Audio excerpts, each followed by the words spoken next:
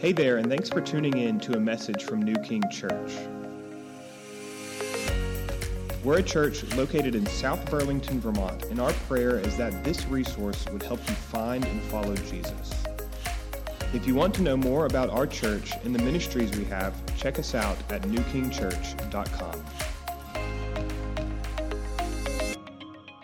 Good morning. Our reading is from Matthew chapter 21, starting in verse 18. And after I read, I'll say, "This is the word of the Lord," if you'll respond by saying, "Thanks be to God." In the morning, as he was returning to the city, he became hungry.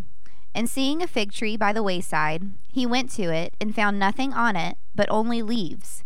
And he said to it, "May no fruit ever come from you again." And the fig tree withered at once. When the disciples saw it, they marveled, saying, "How did the fig tree wither at once?"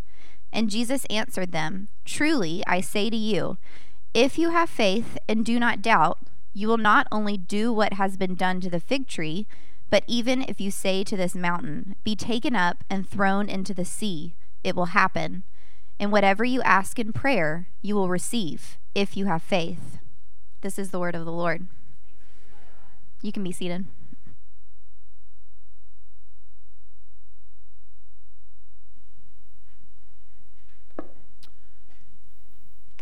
Good morning.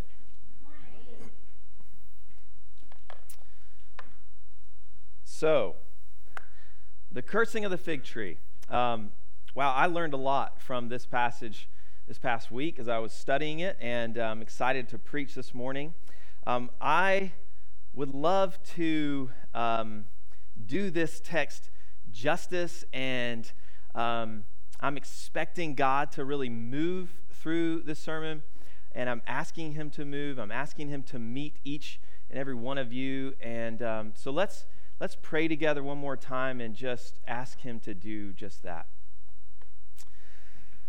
Father, we thank you for today. We thank you for the gift of this day, this very moment that you've given to us. This is a gift.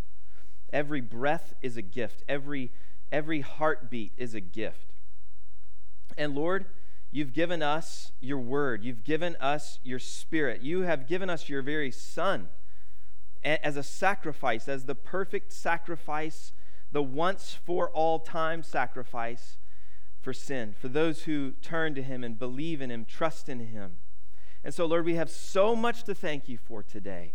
And God, we come to you and ask that you would move among us. We come to you and ask, believing that you want to bear fruit in our lives. So would you do that? Would you let this time, this teaching, this study in your word, Lord, be seed in our hearts that would grow up and produce much fruit? And we ask it in Jesus' name. Amen. So, we read a short passage of Scripture that could potentially be confusing. What's the deal with this? Why does Jesus curse this fig tree? What does it have to do with what's going on in Matthew 21? So let me lay the context out for you. At the beginning of Matthew 21, Jesus, who is the promised, prophesied, long-awaited Messiah, makes his grand entrance into Jerusalem. And he does this on Passover. Now, Passover is a big deal. It's a huge celebration where the Israelites are celebrating when God redeemed Israel from slavery in Egypt. And so all of Israel is gathering in the city of Jerusalem, in the capital city. And Jesus comes in. He rides in to Jerusalem, his first big public grand entrance into the city. Now, why this timing? Why does Jesus come at Passover? And the reason is because Passover is and always has been about Jesus. Passover is actually a prophetic sign. It's showing, it's been all about the lamb who would be slain. If you're familiar with the story, the lamb who would be slain, whose blood would cover those under it so that the destroyer would pass them by. That's the story of Passover. It's all actually pointing to Jesus. And so the timing is intentional. He comes into the city at Passover, the King of Israel, the long-awaited, long-promised Messiah. After about 3 years, more than 3 years probably, of teaching and miracles, signs and wonders, and fulfilling of so many prophecies. And he comes to Jerusalem, the heart of Israel, and then he comes to the very epicenter of Jerusalem, to the temple. And as he rides in, he rides on a donkey, which is a prophetic sign from Zechariah 9:9 that the king would come riding, humble and riding on a donkey. He goes to the temple, and this is his Father's house. This is where worship is supposed to be taking place. That's pointing people to who? To him. And rather than a worshipful welcome, he receives a cold shoulder. He receives the scornful looks of the religious leaders. And here, the God of Israel stands in the corner of the temple, ignored. And he looks around and he sees busyness. He hears loud music and laughter. He sees tradition. He sees people going through the motions. There's money to be made. Pigeons are being sold. Money's being exchanged. After all, it's Passover. Who has time to deal with Jesus?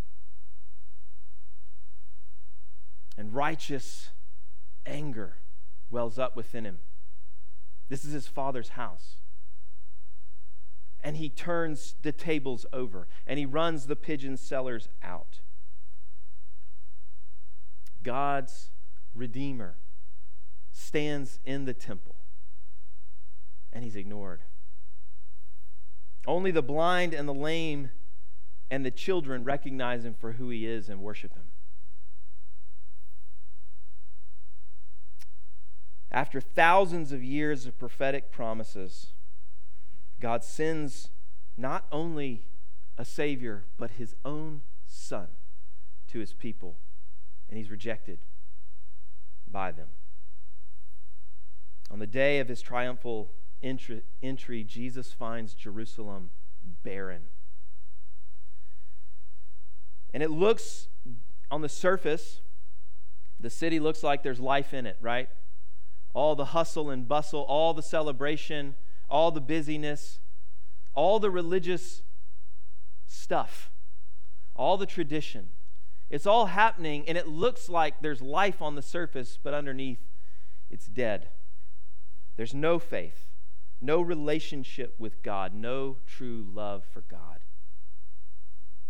As Jesus said, they had lips that honored God, but their hearts were far from him. And so, in verse 17, he leaves there. He goes to lodge in Bethany, a few miles outside of the city. And the next morning, he gets up to go back into the city, and as he's drawing near to the city, he sees off in the distance this fig tree that's in leaf. And it's early for a fig tree to be in leaf, but for a fig tree to be in full leaf, it should mean that there's fruit on it. And so he's hungry for fruit. So he draws near to this fig tree, and what he finds beneath all the leaves is barrenness. And so he curses it, because the fig tree is not producing what God had made it to produce. And it withers from the root. And all of this is dripping with meaning. And that's what we're going to look at. So if you're a note taker, I've got 3 simple points this morning. Number 1 is that fruitlessness leads to judgment. Fruitlessness leads to judgment. Remember, it says, he went to it and found nothing on it but only leaves. And he said to it, may no fruit ever come from you again. And the fig tree withered at once. So we're going to be talking a lot about fruit. What is fruit? Fruit is the produce of your life. It's what your life puts out. And the fruit that God looks for in his people is, he looks for good fruit. He looks for righteousness. He looks for the fruit that he produces through relationship with him. And so throughout the Old Testament, God has said to his people that he expects fruit from them, good fruit from their lives. And there are several passages where he talks about this. In Jeremiah 8:13, he says, "When I would gather them, declares the Lord, there are no grapes on the vine, nor figs on the fig tree. Even the leaves are withered, and what I gave them is passed away from them." So God pictures Israel as this barren grapevine, as this withered fig tree. He goes searching for fruit among his people and finds nothing. Again, in Isaiah 5, I think we may have these verses. Do you have that? No?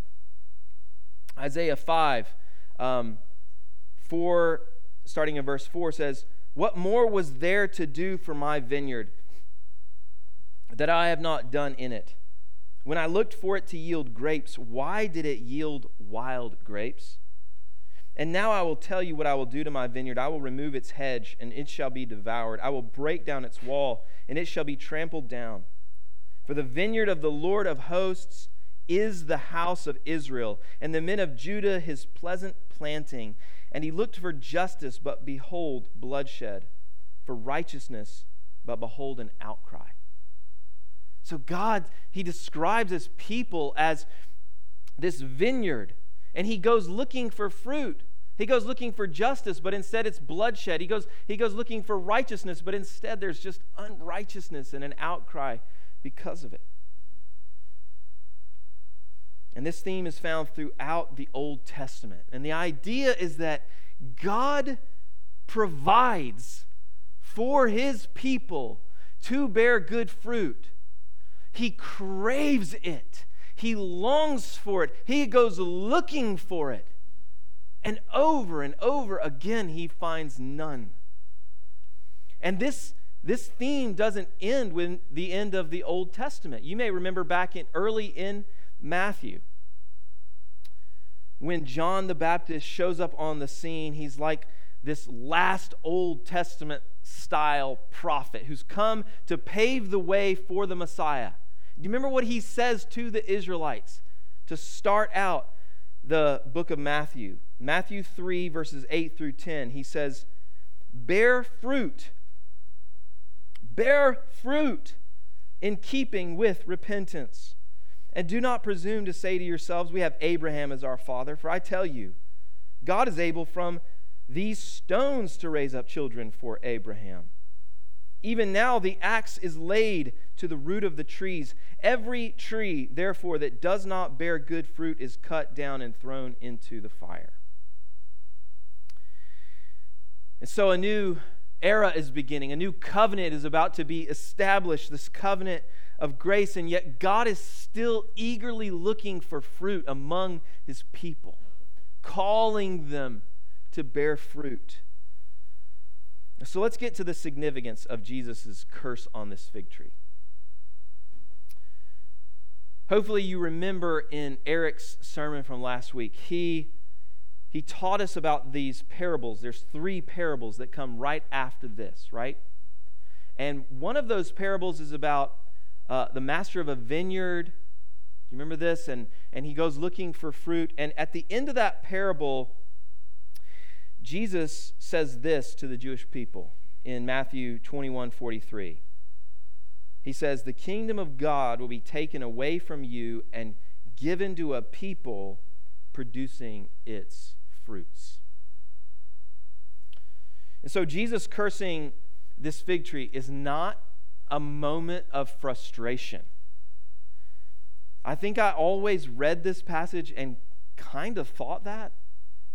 But this is more than that. Jesus isn't just hangry.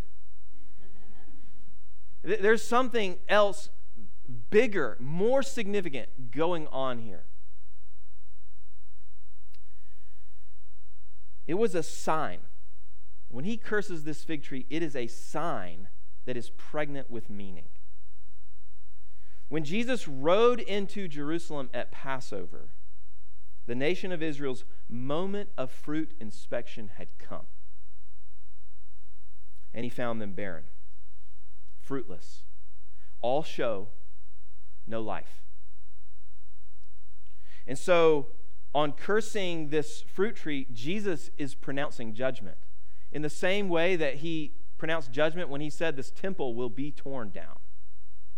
He's pronouncing a judgment.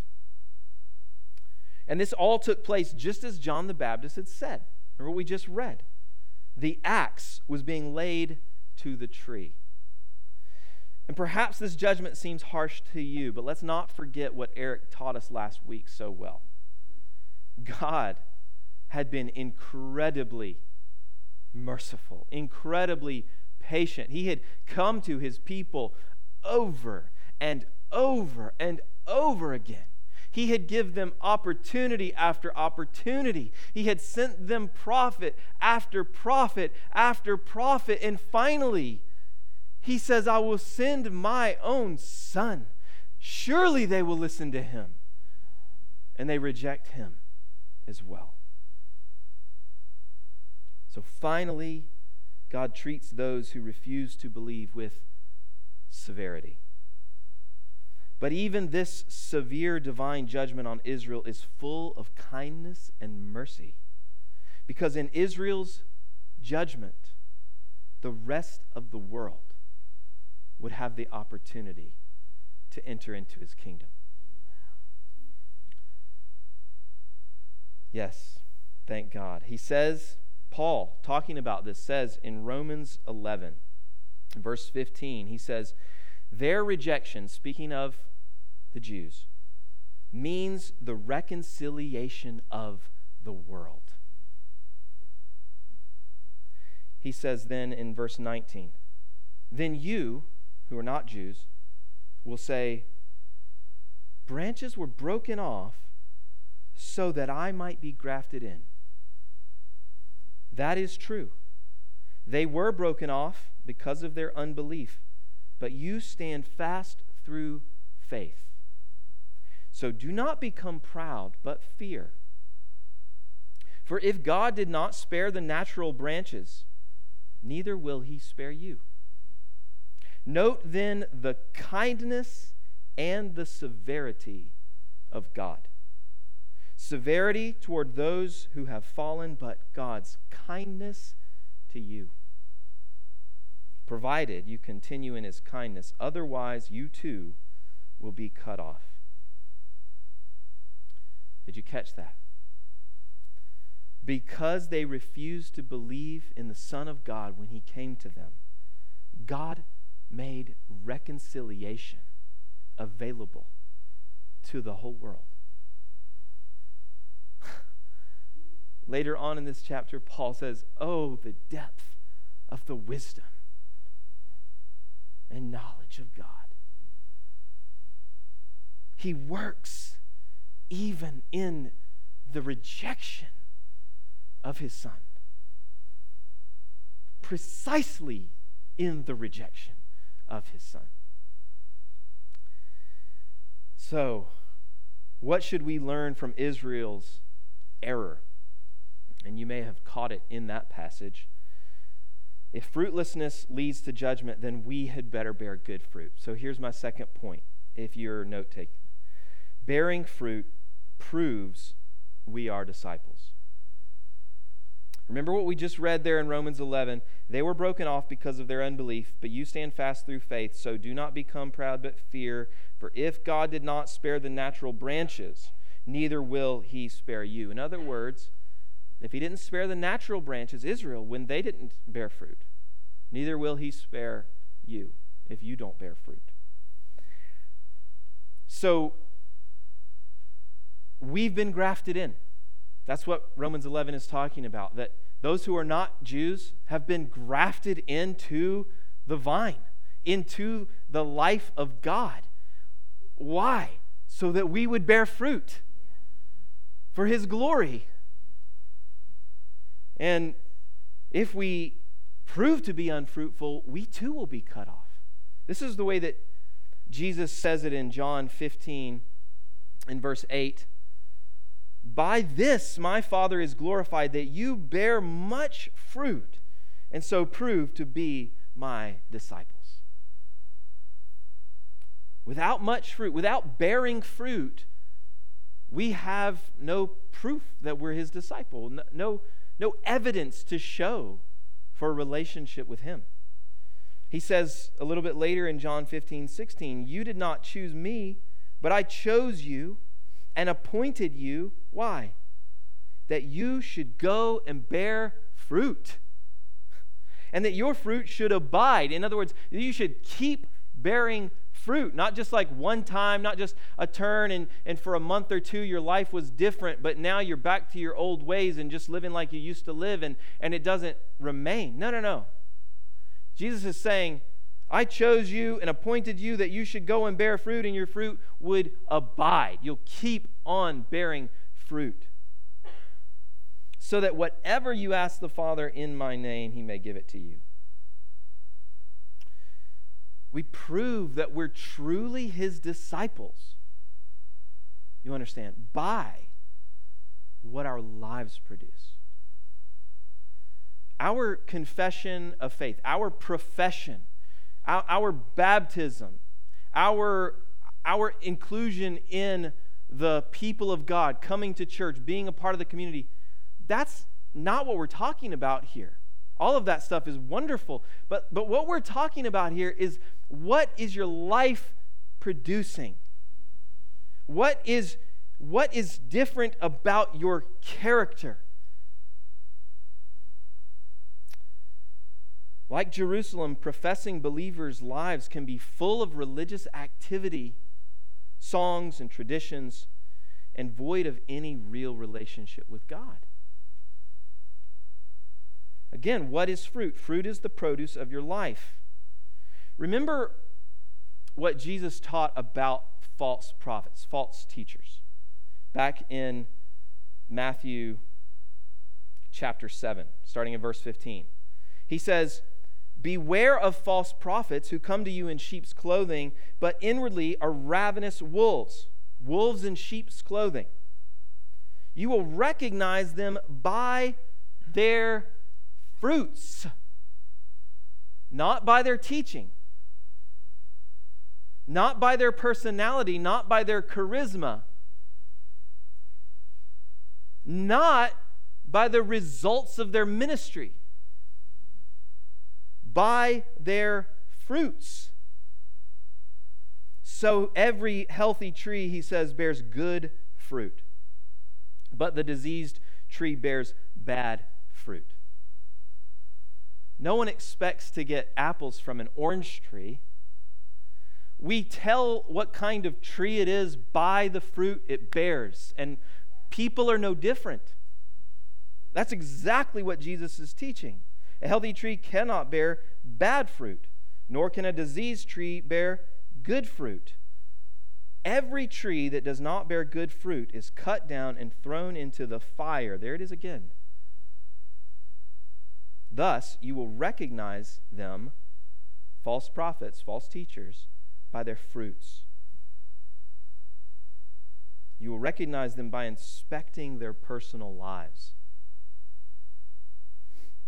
So false teachers are wolves in sheep's clothing that prey on sheep. They use the sheep for their own advantage, for their own personal gain. And usually they are charismatic and sharp and impressive.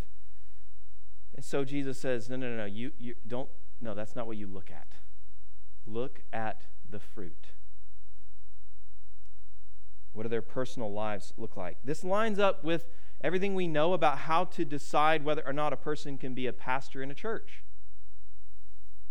In Titus 1 and 1 Timothy 3 says, before you appoint anyone to be an elder or a pastor, those are synonyms. It says, look at their marriage. It says, look at how they live and lead in the home. It says, look at how they respond when they're squeezed. It says, look at their reputation at work, in the community. Look at their relationship with money and alcohol and food.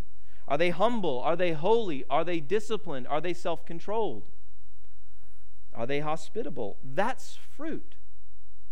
You see, fruit is a spiritually thriving home. Fruit is character, it's holiness, it's love. The fruit that the Holy Spirit produces in your life, we're familiar. It's love, it's joy, it's peace, it's patience, it's goodness, it's kindness, it's gentleness, and self-control. Those are the fruit that we're talking about here. And just a side note, this is why I caution listening blindly to someone that you find on the internet. Because you don't know if this prophet that you just pulled up on YouTube just got done screaming at his wife. You don't know if they're greedy. You don't know if they're actually addicted to alcohol or drugs. You don't know. You can't inspect their lives. And so I say use caution when you can't see a person's life up close. So Jesus tells us the key to bearing fruit. And here it is in John 15 and John 14, 15, 16. You guys read this on your own, okay? It's amazing stuff. But he says in John 15, verses 4 and 5, he says, "Abide in me and I in you. As the branch cannot bear fruit by itself unless it abides in the vine, neither can you unless you abide in me. I am the vine, you are the branches. Whoever abides in me and I in him, he it is that bears much fruit. For apart from me, you can do nothing."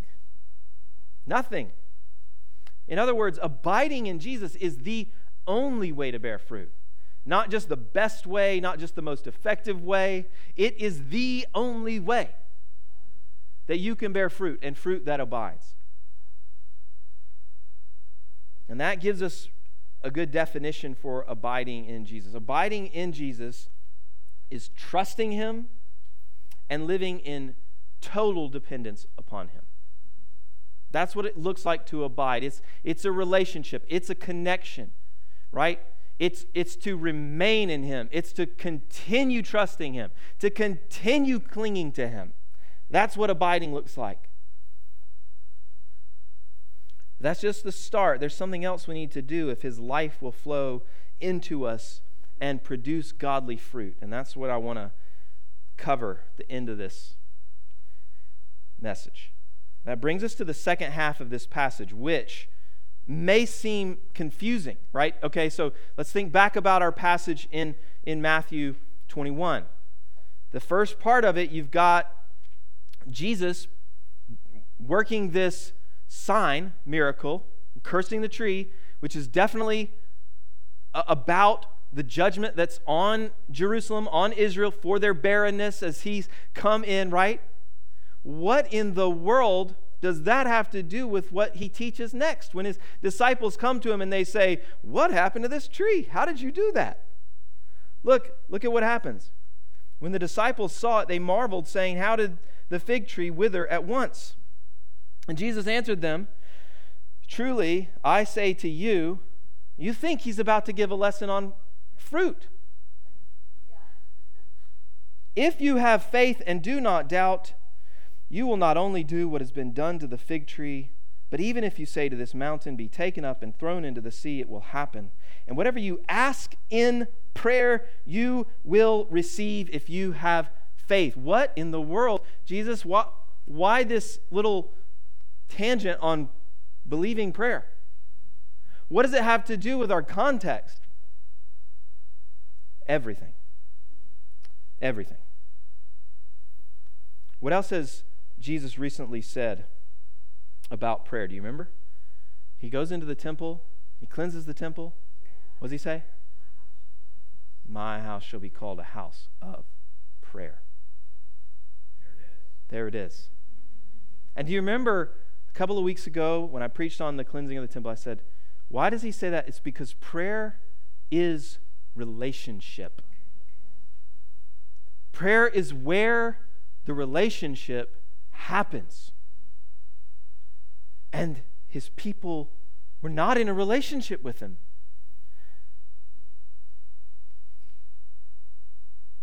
Prayer, here's my third point if you're a note taker. Prayer is foundational to bearing good fruit. This is really the one takeaway. This is really it. And I'm going to hopefully drive this home. We can read the Bible and even memorize it without a relationship with God. We can sing worship every week and in our car on the way to work and not have a relationship with God. We can offer the sacrifices of our time and our money and our resources without a relationship with God. But you cannot have a prayerful life of dependence on God without a relationship with God. Your prayer life is the greatest indicator of where your friendship with God stands. Let me explain. Because you can't say you are trusting God if you aren't crying out for help. You can't say you're repenting of sin if you aren't confessing sin to Him. You can't say you're expecting God to move if you aren't asking Him for anything. You can't say you have a close relationship with Him or anyone else if you don't talk to them. Prayer is our relational connection to the living God. It's the place where we take hold of God and He moves on our behalf. It's the place, it's the thing you do when you go into your bedroom and close the door behind you, and it's just you and Him. It's the place of intimacy. Prayer is where we build the relationships, where we build the friendship with Him. Prayer is where we vocalize our dependence upon Him. Remember, abiding is trusting in Him and depending upon Him completely. Prayer is the language that vocalizes that trust and dependence. So, let's step back from our passage just a second and think. Jesus comes in to the temple. He sees lifeless, empty religion. All talk, no real relationship. He sees leaves with no fruit. And He gives this rebuke, "My house shall be called a house of prayer." Then He curses the fig tree, and it withers as a sign of judgment on fruitless Jerusalem. Then when the disciples ask Him about it, He teaches them the power of believing prayer. In other words, Jesus is saying, how do you not end up like that? Prayer. Believing prayer. Ask me and I will give. This is foundational to fruit bearing. Remember that fruit is only possible as the life of Jesus flows into you and through you. This happens through prayer. At the end, so when Jesus has one last full night with His disciples before He's going to be arrested and tried and condemned and crucified, do you know what His message to them is in this final night over and over again? John 14:13 says, "Whatever you ask in my name, this I will do, that the Father may be glorified in the Son." If you ask me anything in my name, I will do it. He says, if you love me, you'll keep my commandments, and I will ask the Father, and He will give you another helper to be with you forever. This passage in John 14, oh my goodness, this is incredible. He says in this passage, He says in John 14:10, that it is the Father who dwells in Him doing the works. He says he's told them this before several times, but He's hammering it home. His last night with them. He says, hey, the life you've seen me live, the things you've heard me say, the works you've seen me do, the Father who dwells in me does His works. Believe in me that I am in the Father and the Father is in me. Or else believe on account of the works themselves. And then He says this audacious statement. Listen to this. Believe me. Truly, truly, I say to you, whoever believes in me will also do the works that I do. And greater works than these will he do, because I am going to the Father. What? How in the world? Next verse. Whatever you ask in my name, I will do it, that the Father may be glorified in the Son. If you ask me anything in my name, I will do it. And I will ask the Father, and he will give you another helper to be with you forever. This is the message that Jesus is hammering home to his disciples on the last night. You've seen my life. You've seen my teachings. How did that happen? I abide in the Father. The Father abides in me. Here's how that fruit that you saw in my life happened. The Father who dwells in me does his works. And then he says, you can do the works that I did, disciples. And even greater works than these. Why? Because I'm going to the Father. And I will send to you a helper, the Holy Spirit, who will be in you forever. This is the message. We can bear the fruit that Jesus bore in the same way that he bore it. Because he did it as he depended upon the Father, as he asked the Father and the Father gave. And so over and over in this little section, we see this. If you abide in me and my words abide in you, ask whatever you wish, and it will be done for you. By this, my Father is glorified, that you bear much fruit, and so prove to be my disciples. How do you bear much fruit? By abiding and letting his word find a home in your heart, and then asking him to bear the fruit that he wants to bear through you. And again in verse 16, you did not choose me, but I chose you and appointed you that you should go and bear fruit, and that your fruit should abide, so that whatever you ask the Father in my name, he may give it to you. Over and over again,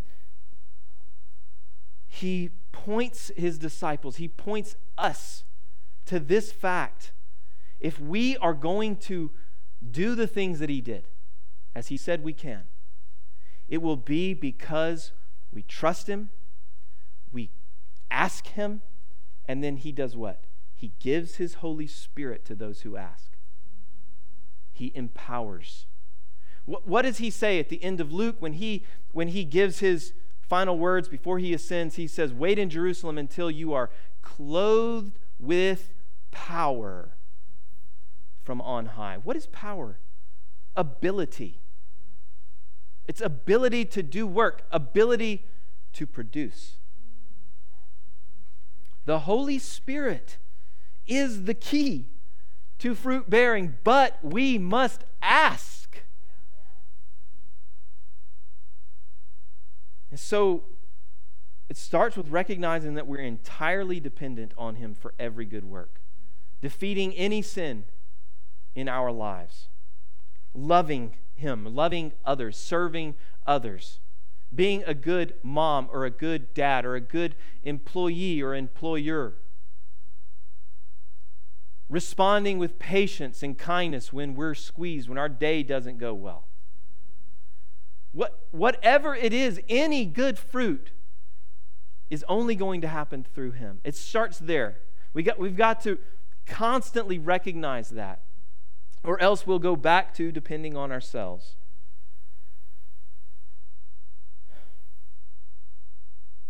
Whatever you ask in my name, this I will do, that the Father may be glorified in the Son. So, abiding requires asking. No prayer, no fruit. Period.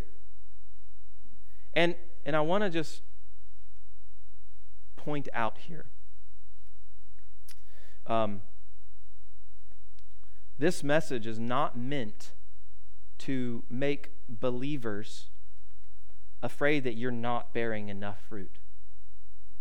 What it's meant to do is plant within you a desire for more, a hunger for more. Because our God longs for more fruit. If you read John 15, you'll see these statements: more fruit, much fruit, more fruit. He wants as much as your life can produce, as much as our church can produce. He wants disciples. He wants to see disciples made. He wants to see people who don't know Him come to know Him. He wants to see your workplace changed. He wants to see your family transformed. He wants to see you transformed inwardly. He wants to see you set free from sin. So don't get bogged down with doing all this assessing. Instead say, Lord, I want more fruit. I see that you have been working. I can see that I'm not the same person I was before I met you. And you have been working. You have been changing. You have been bearing fruit in my life. And I want more.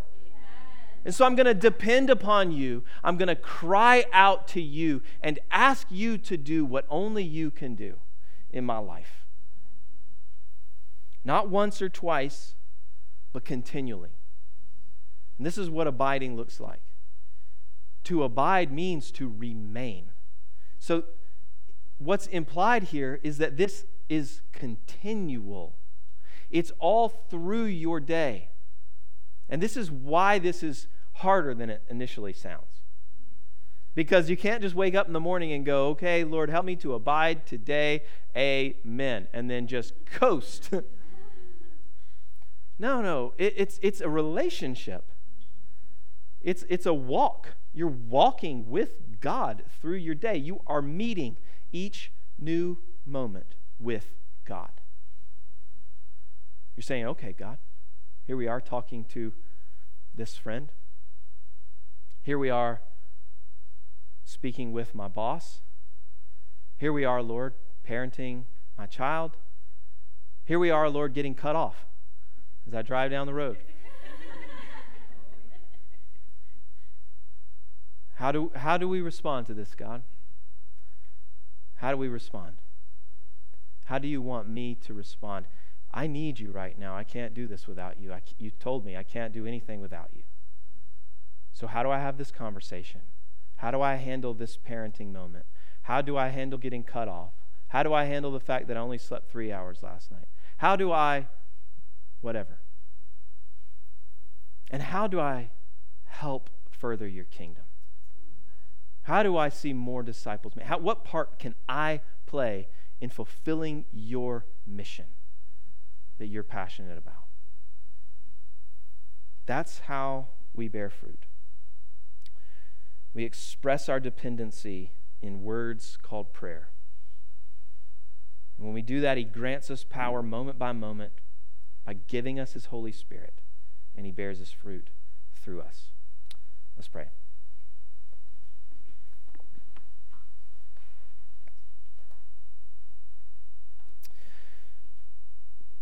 Lord, it's very clear when we read your word that you've done everything needed to provide all that we need for a life of godliness.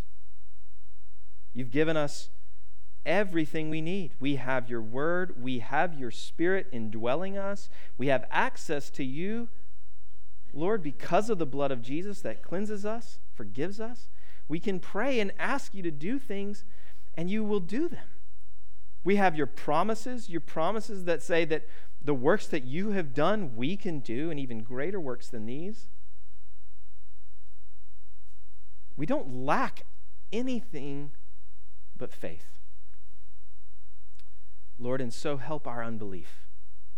Help us to want more of you, because I think we have right now exactly as much of you as we want. We are experiencing exactly as much of you in our lives as we want.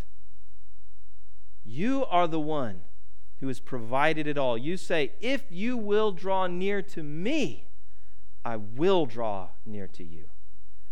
So, Lord, help us to want more of you, to hunger and thirst for righteousness that we may be satisfied.